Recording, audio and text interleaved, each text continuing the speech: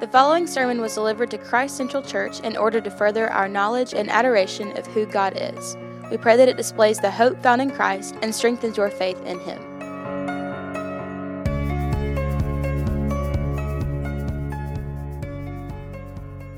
If you have a copy of God's Word, would you join me? Hebrews chapter 4.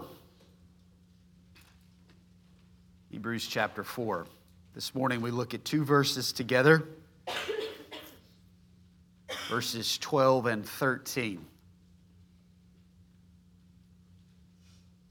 For the Word of God is living and active, sharper than any two-edged sword, piercing to the division of soul and of spirit, of joints and of marrow, and discerning the thoughts and intentions of the heart.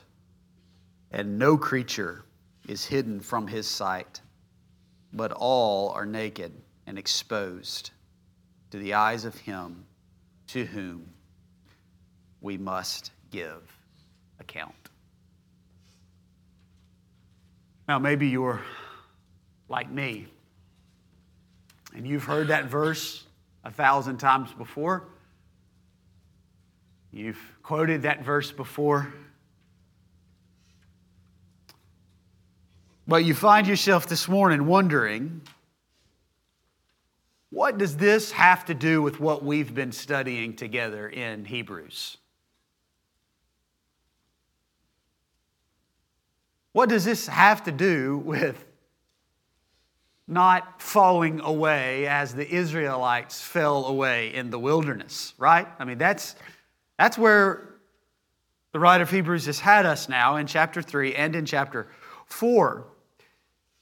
And the reality of God's Word, the nature of God's Word is that these verses, they are not just random thoughts. They are links in a chain. I've heard it said. They're not, pearls in a strand. They're links in a chain. They work together. They build on to one another. They are connected to one another. And there is a connection here, and I think it's important for us as we begin to unpack these two verses to really understand this connection. We know for sure that there's a connection here. And the way that we know for sure that there's a connection here is because of the words used in the verse. How does the verse 12 begin? For the Word of God. For is a word that connects things together. It's a continual thought, a connection from what's come before in this command from God to not fall away, to keep the faith, not follow the example of the Israelites. There is a direct connection from those teachings that we've been walking through for months together to what God's Word teaches us about itself. There's a connection here. So let's look at this connection before we dig into these verses. To really begin to understand it, we've got to go back, not just to verse 11, though it is important, but we've got to go all the way back to the beginning of Hebrews. You certainly know it by now. Long ago, at many times and in many ways, God spoke to our fathers through the prophets. But in these last days, He has spoken to us by His Son. The writer of Hebrews begins the entire letter with this fundamental truth that God has spoken. That God has spoken. That is the foundational, fundamental truth, the whole book of Hebrews. That God has disclosed Himself to us. That's what it means for God to have spoken. It means for God to disclose Himself to us, to make Himself known to us. Now, we live, you live, I live, we have lived in a culture, in a place, in a time, in a church where the reality that God has spoken has been just regularly accepted. And I think maybe for some of us, we've grown numb, or it's never even occurred to us how absolutely amazing that reality is. That the God of the universe, the Creator, the eternal God, has, in His goodness and in His grace, out of His love, He has chosen to make Himself known to us by speaking. That is amazing. I think we regularly want to focus on these attributes of God that are so encouraging to our hearts, right? I mean, we want to focus on the fact that God is love. And it's true, the Word tells us that God is love. Do you realize that you could never know that God is love if God had not spoken that He is love? You would have never known it. Well, Scripture tells us that God spoke creation into existence, and that there is enough evidence of a God in creation to condemn the world, not to save the world. You can look at creation and say, wow, I don't think that this could have happened on its own, right? I mean, any real, rational, logical person cannot look at the intricacies of life and walk away without a belief that somebody had to put this together. It would be like putting all the parts of a watch in a bag and shaking it until a watch forms. It's not going to happen. You got to have a watchmaker. You got to have a watchmaker. There has to be a maker that's knit all this together. There's enough evidence of the nature of God's creative processes in nature to show us that there is a creator. But just on that alone, we could never understand the love of God had He not spoken to us. As a matter of fact, it is out of His love that He has spoken. It is a loving thing for God to choose to disclose Himself to us. The writer of Hebrews tells us how He has done this in verse 1. That long ago, at many times and in many ways, God spoke to us through the prophets.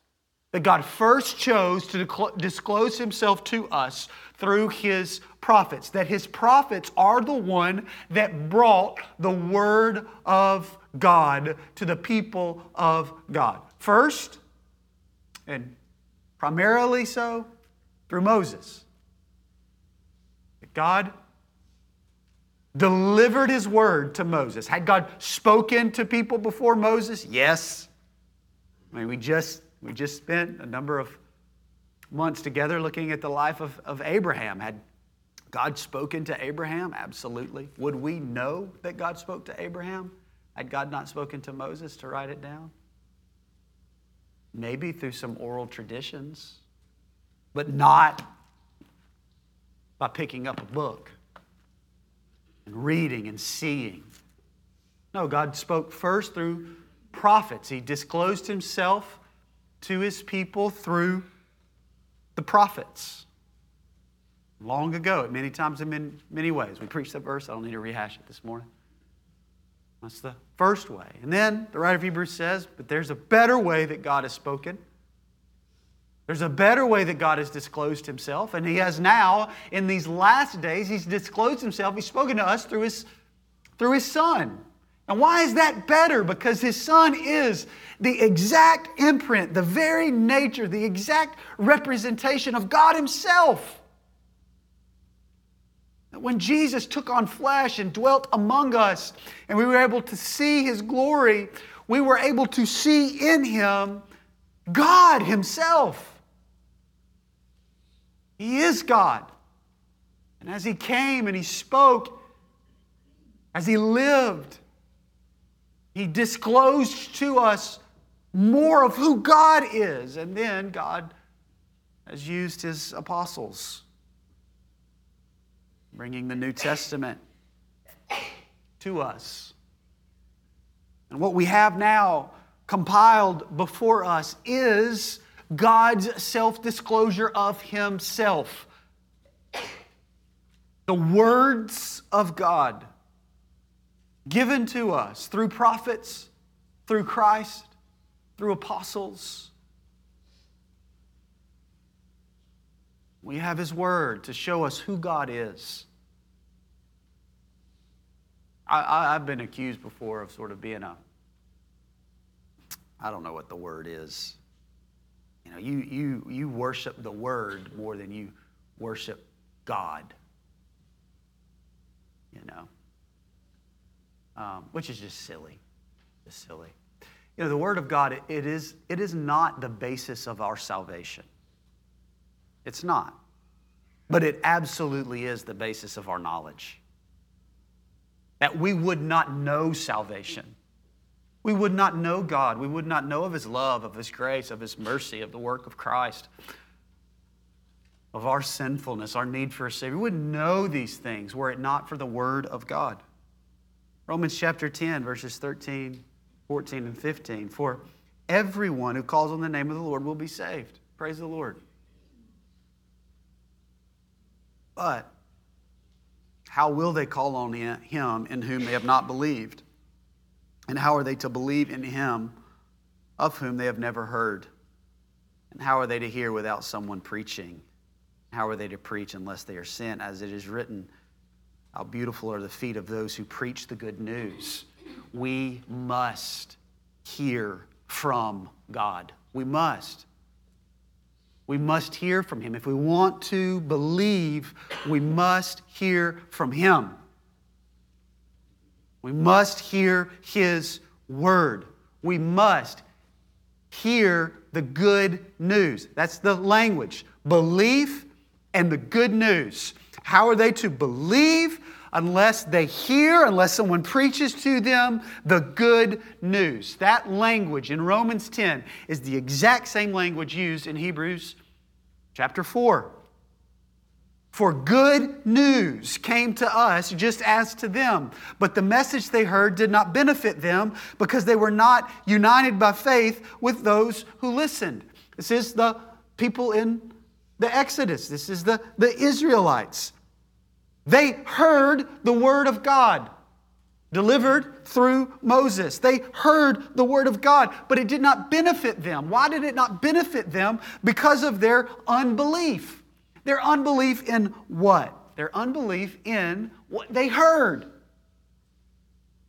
What they heard. What did they hear? Did they hear from Moses? Thus says the Lord. What did they fail to believe? The very words of God. It was the words of God that they heard and they did not believe. It is the words of God that must be heard in order to believe. It is God disclosing Himself to His creation through His Word so that they will believe. They heard, they did not believe. And their unbelief was their disobedience. Now this gets us closer to verse 12, verse 11. Let us, therefore, strive to enter that rest so that no one may fall by the same sort of disobedience. What sort of disobedience? The sort of disobedience that is hearing the Word of God, God's disclosure to Himself, and yet not believing. Not trusting.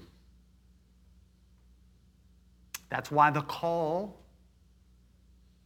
of Hebrews 3 is, verse 15, as it is said, today, if you what? Hear His voice. Do not harden your hearts as in the rebellion. If you hear His word, when you hear His word, do not harden your hearts.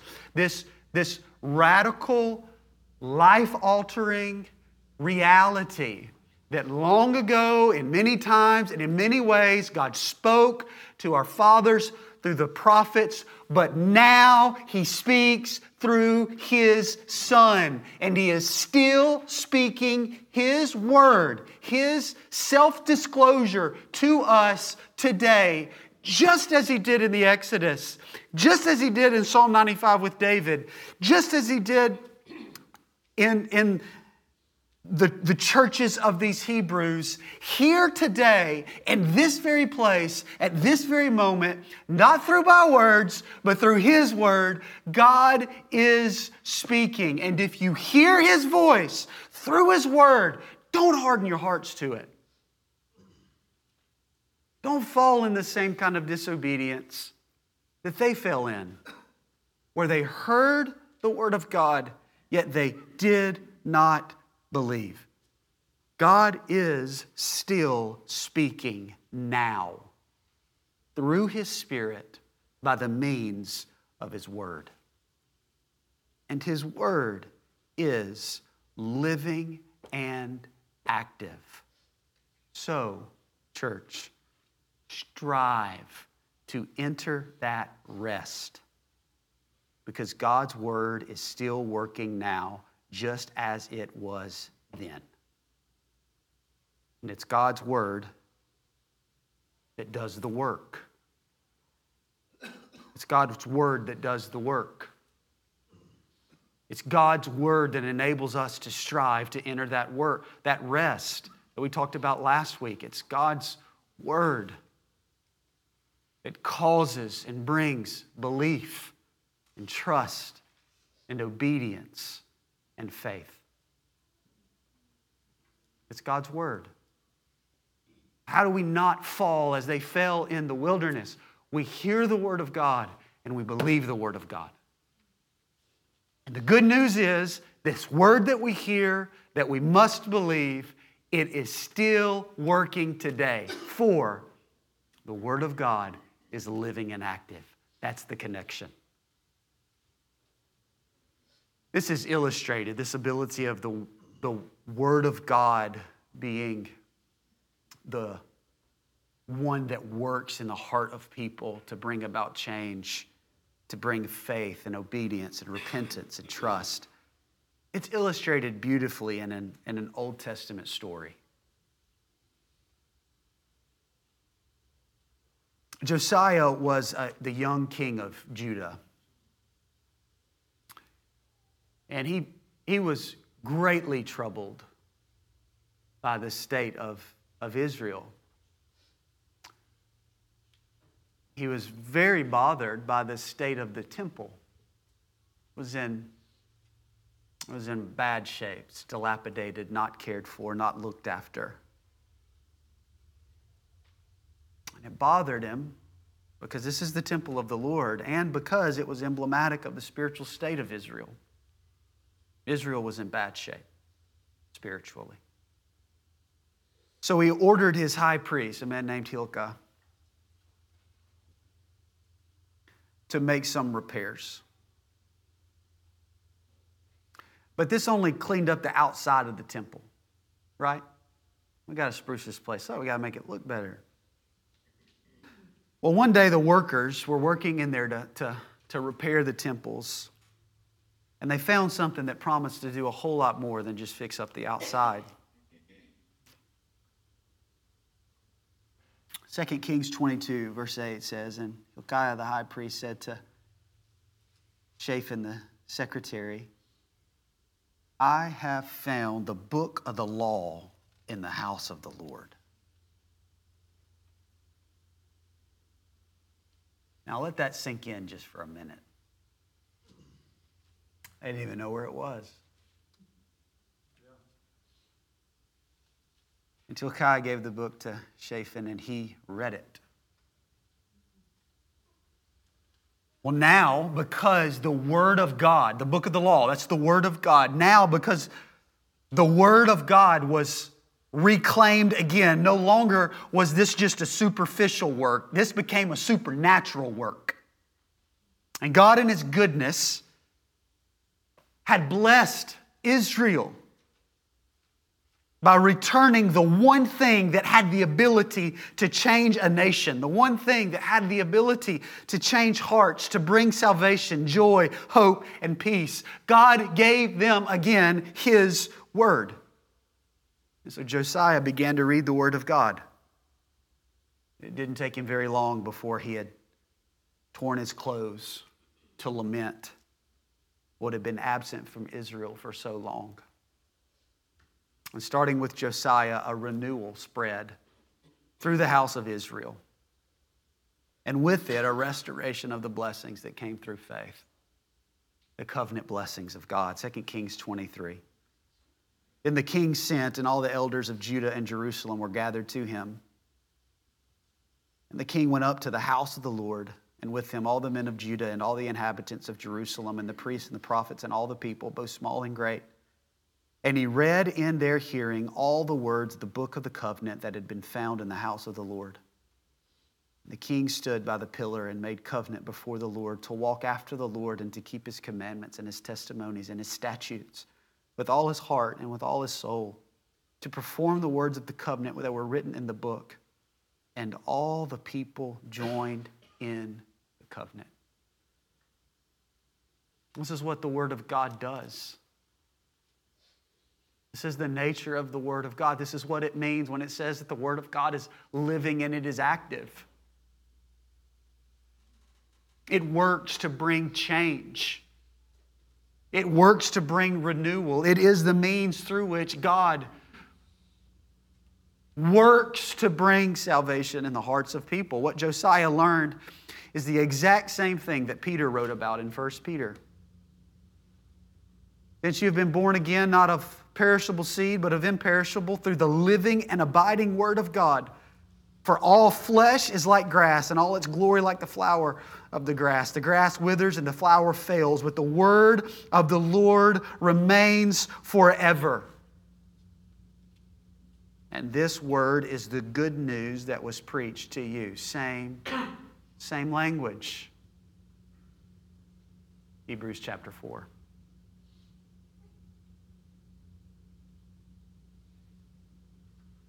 Keep the faith. Strive to enter the rest. Do not fall away. As you hear the word of God, do not find yourself in unbelief.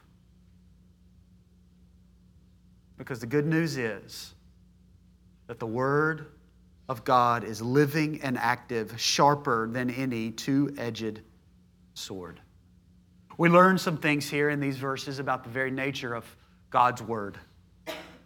Let's look together. First thing we learn in verse 12 is that it is, by its nature, from God. For the Word of God is living and active. The writer of Hebrews has already shown us what he believes about the Old Testament, that it is the Word of God. It is the Word of God. Hebrews chapter 3, verse 7, therefore, as the Holy Spirit says, today if you hear His voice. This is David writing in Psalm 95, yet the writer of Hebrews says, no, it wasn't just David, it was the very Spirit of God that was speaking. We see in Hebrews 1 that in the beginning, long ago, at many times in many ways, it was the Father that spoke to the prophets, but in these last days, He's spoken to us through His Son. What do you see? You put all these together. There's the Trinitarian, full Godhead nature of the Word of God, that it is the Father, it is the Son, it is the Holy Spirit, all working together to disclose the totality of God to creation. And that even though it was human instruments that did the speaking or the writing, that it was ultimately God who did the authoring. The Bible is certainly composed of some 40 different authors, all of whom are human.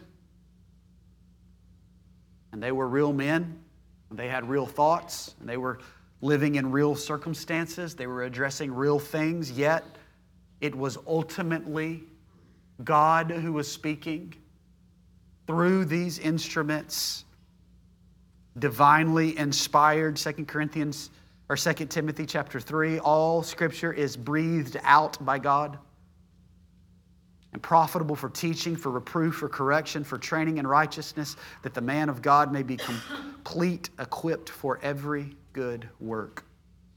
The words of the Bible are not inspired words of men. I know sometimes we say, well, God's word is inspired. What we don't want to say is that it was inspired men who did it, right? In other words, man, that was a great sermon this morning, brother. You was really inspired. It's not just inspirational people. It's not just inspired people. What the Scriptures teach us about itself is that it's not inspired in that way. No, it is expired by God. It is His breath breathed out. Breathed out. By God, from Him, to and through them. 2 Peter chapter 1, knowing this, first of all, that no prophecy of Scripture comes from someone's own interpretation, for no prophecy has ever produced by the will of man, but men spoke from God as they were carried along by the Holy Spirit. What do we learn? Very first thing about the nature of God's Word is that it is ultimately from God Himself. And because it has God as the ultimate author, it is profitable to us. And it is profitable to us because, secondly, it is living and active. For the Word of God is living and active. Because the Word of God has, as its author God, it is therefore authoritative and binding, as much on us as it was on them. Because God does not change. He is the same. God's Word is alive because He is alive. The Word of God is living because God is living. God is still working. Because God is still working, the Word of God is still active. And God still uses His Word in our hearts, just as He did in Josiah's. It is His Word that does the work, church. It is His Word that changes hearts. And we don't need to help it along. His Word doesn't need smoke and mirrors. His Word doesn't need slick presentations. His Word doesn't need somebody hitting all the minor keys behind the preacher on the keyboard. His Word does not need help. It is living. It is active. This Word that we have, this Word that you have in your laps, it isn't just a collection of interesting facts and stories from our religious past. There is one overarching theme from the beginning to the end. And it is what God has done for the salvation of sinful people. It is the record of what God did to forgive sins, so that we who are dead in trespasses might be alive in Christ. This is how the Word of God is living, because it produces new life when it is heard and it is received in the hearts of sinful people. When God, by His grace, according to His purposes, through His sovereignty, plants His Word deep in the hearts of a sinner, opens their eyes out of the darkness to see the glorious light of the gospel of the grace of Jesus Christ.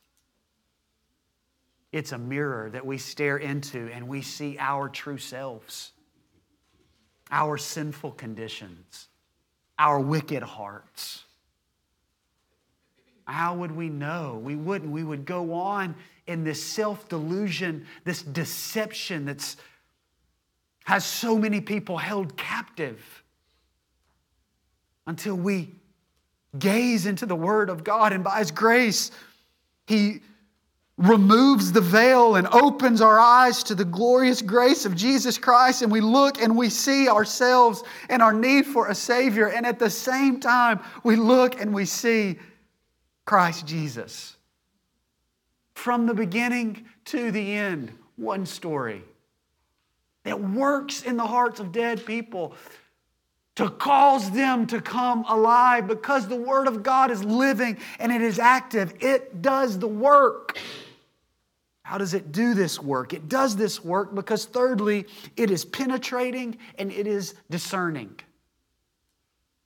The Word of God is sharper than any two-edged sword, piercing to the division of the soul and of the spirit, of the joints and of the marrow, and discerning the thoughts and the intentions of the heart. The image of the Word as a sword is a common one in the Bible, right? And early on we learned the armor of God. And what is the sword? The sword is the sword of the Spirit, which is the Word of God. This image from the revelation of the triumphant return of King Jesus. And what is it that comes out of His mouth? It's a sword, a double-edged sword. The image here is that of a short Roman sword. A short Roman sword called a Macharion, created for close hand-to-hand combat. It was devastating. And the Romans perfected its use. When you're up close and you're personal in combat, you don't want to be swinging one of these, ginormous swords. No, it's short, it's fast, it's double-edged. Maximum effectiveness. That's the imagery here, that God's Word is double-edged. As Jacob said, it is able both to save and to judge. This text describes its penetrating power, that it is able to pierce to the division of the soul and of the spirit, of joints and of marrow. Now maybe you read that and you find yourself wondering, does this verse mean that there is some sort of difference between your soul and your spirit? It's able to divide the soul and the spirit. What's the soul? What is all of this? A lot of people have read into that. Here's what I would say, that is not the point of the text. That this is allegory. How do I know that it's allegory? Because of the very next phrase. It's able to pierce, to get into joints and marrow. Now, I could try all I want, but that's not going to get into my bone marrow. Not quite sharp enough, right? It's allegory. It's allegory. Able to pierce into the soul and the spirit, able to pierce into the joints and marrow. They're allegory. What's the point? The point is that this is a graphic illustration of the Word of God's power to penetrate deep into the innermost parts of man. That's the point. That God's Word has a penetrating power and ability to cut through the facade and to get to your heart. You see, you can fool a lot of folks. You can put on the Sunday best, you can say the right things, you can look the right way, you can pray the right words. You can be a whitewashed tomb, looking really good on the outside, but dead, sick, sinful on the inside. You can fool a lot of people, but the Word of God has the ability to cut straight through it. Why do we stand week after week going word for word? Because this Word has an ability to cut through it. You can fool me, church. I can fool myself. But the Word of God has a penetrating power.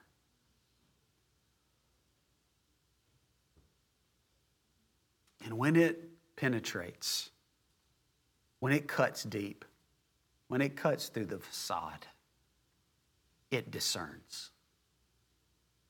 And discerning the thoughts and the intentions of the heart. When the Word of God penetrates, when it penetrates within, its presence makes clear our true thoughts and attitudes. Right? Now, I've heard this for forever, it feels like. And I read that, and I read that as a negative. Anybody else? And I think the reason why I read that as a negative is because I know me. Because when you get in here, it's not good. Like, I know me. And I read that and I go, man, God's Word's able to penetrate, and it's able to get in there, and it's able to discern, and it's able to see. And this is not a good thing for me. Church, this is not negative. This is really, really, really good news. Do you know why this is good news? This is good news because we need the Word of God to work in us, to uncover in us the areas of unbelief. Why? Because it's unbelief that keeps us out of the rest. That's the point. Let the Word work in your heart. Let it cut deep. Hear it. Read it. Study it. Meditate on it. Focus on it. Pray it. Ask God, God, would you work deep, and would you work in my heart to bring to light the things that I don't even realize are there, because I don't want to fall short. I need the Word to work to keep me believing. This is really good news. Work in me. Work in me. We take the Word of God, which is living and active, is sharp and penetrating, and we pray that God would, by His grace, use it to uncover in us these areas of sinful unbelief. God, help me, I believe. Help me in my unbelief. Man, this is the unshakable trust that when the Word of God is planted in our hearts, it will do the work. It will do the work.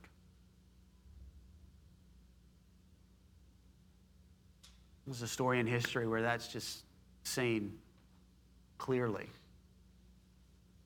in the life of a man named John Newton. Born and raised in a Christian home. As a young man, he left home to join the British Navy. Left this Christian home where he heard the Word of God, where these seeds were planted in his heart, to join the Navy, and there in the Navy began to chase after his own sinful desires. Eventually, he deserted. He deserted to Africa, because there in Africa, he could live out all the desires of his sinful heart. He eventually became, you probably know the story, a slave trader. And what we see in the life of John Newton is the reality of this saying that I've heard before. I don't know who said it, but sin will take you further than you want to go, keep you longer than you want to stay, cost you more than you want to pay. That's John Newton. Because eventually he found himself in chains. He was taken advantage of by people there in Africa, and the slave trader eventually became the slave. Well, he managed one day to escape. And he escaped to the sea, and he found there a British merchant ship.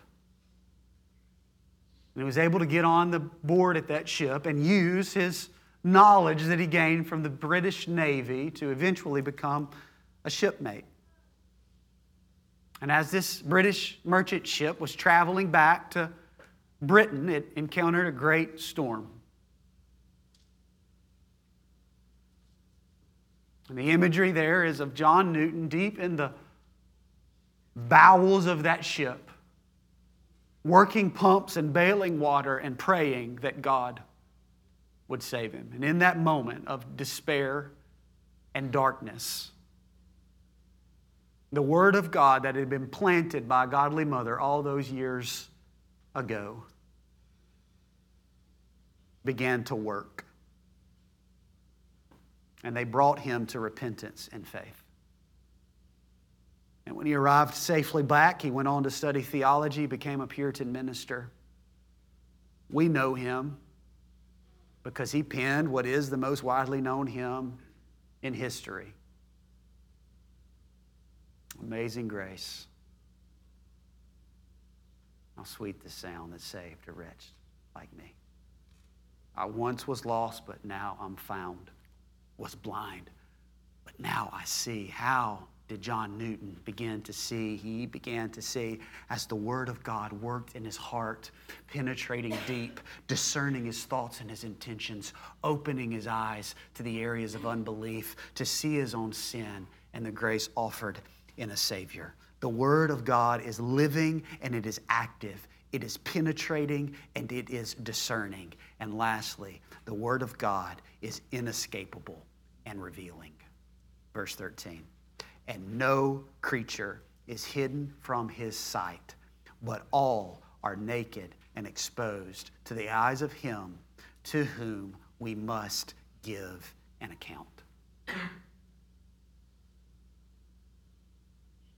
Nothing can escape the Word of God. Nothing. Interestingly, there is a correlation here between the Word of God and the eyes of God. It is the Word of God that brings the eyes of God on the people of God. His Word works on everyone to reveal the inner man before the eyes of God. It uncovers every heart. It uncovers every act, every thought, every desire, and brings them before the very eyes of God. 2 Corinthians chapter 10, for though we walk in flesh, we are not waging war according to the flesh. For the weapons of our warfare are not of the flesh, but have divine power to destroy strongholds. We destroy arguments and every lofty opinion raised against the knowledge of God and take every thought captive to obey Christ. The Word of God works in us supernaturally to open ourselves up bare before a holy God and to work through us to destroy every argument. It lays us bare. It destroys all arguments. It renders mankind without an excuse. It works to reveal God to man and man to God.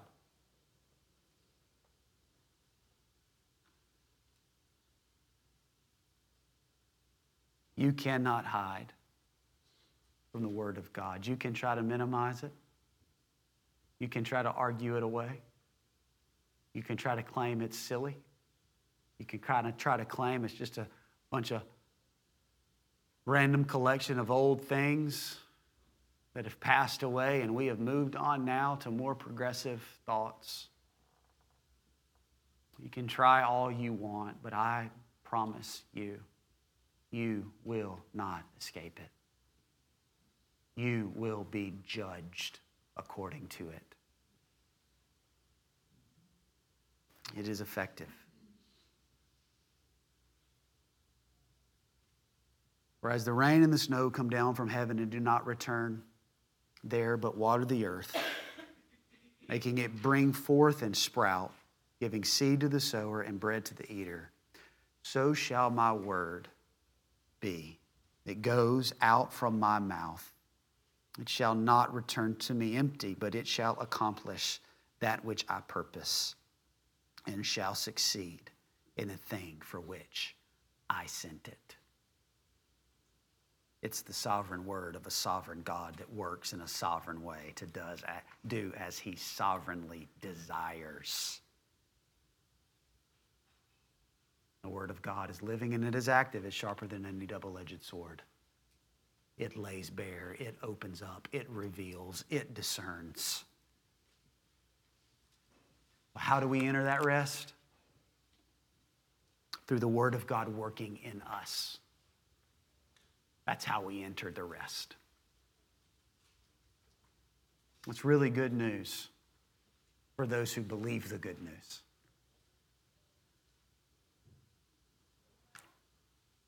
Father, would you take your word and certainly plant it deep in our hearts, and through it shape and fashion us into your likeness. God, we desperately want to strive to enter that rest. We do not want to fall in unbelief as the Israelites fell in unbelief as they heard your word, yet they did not believe. And just as you had spoken to the prophets, and just as you've spoken through your Son, and just as you've spoken through your apostles, you speak now through your word. May it work in us to reveal in us the places where unbelief, where sin reside, to open us bare before you.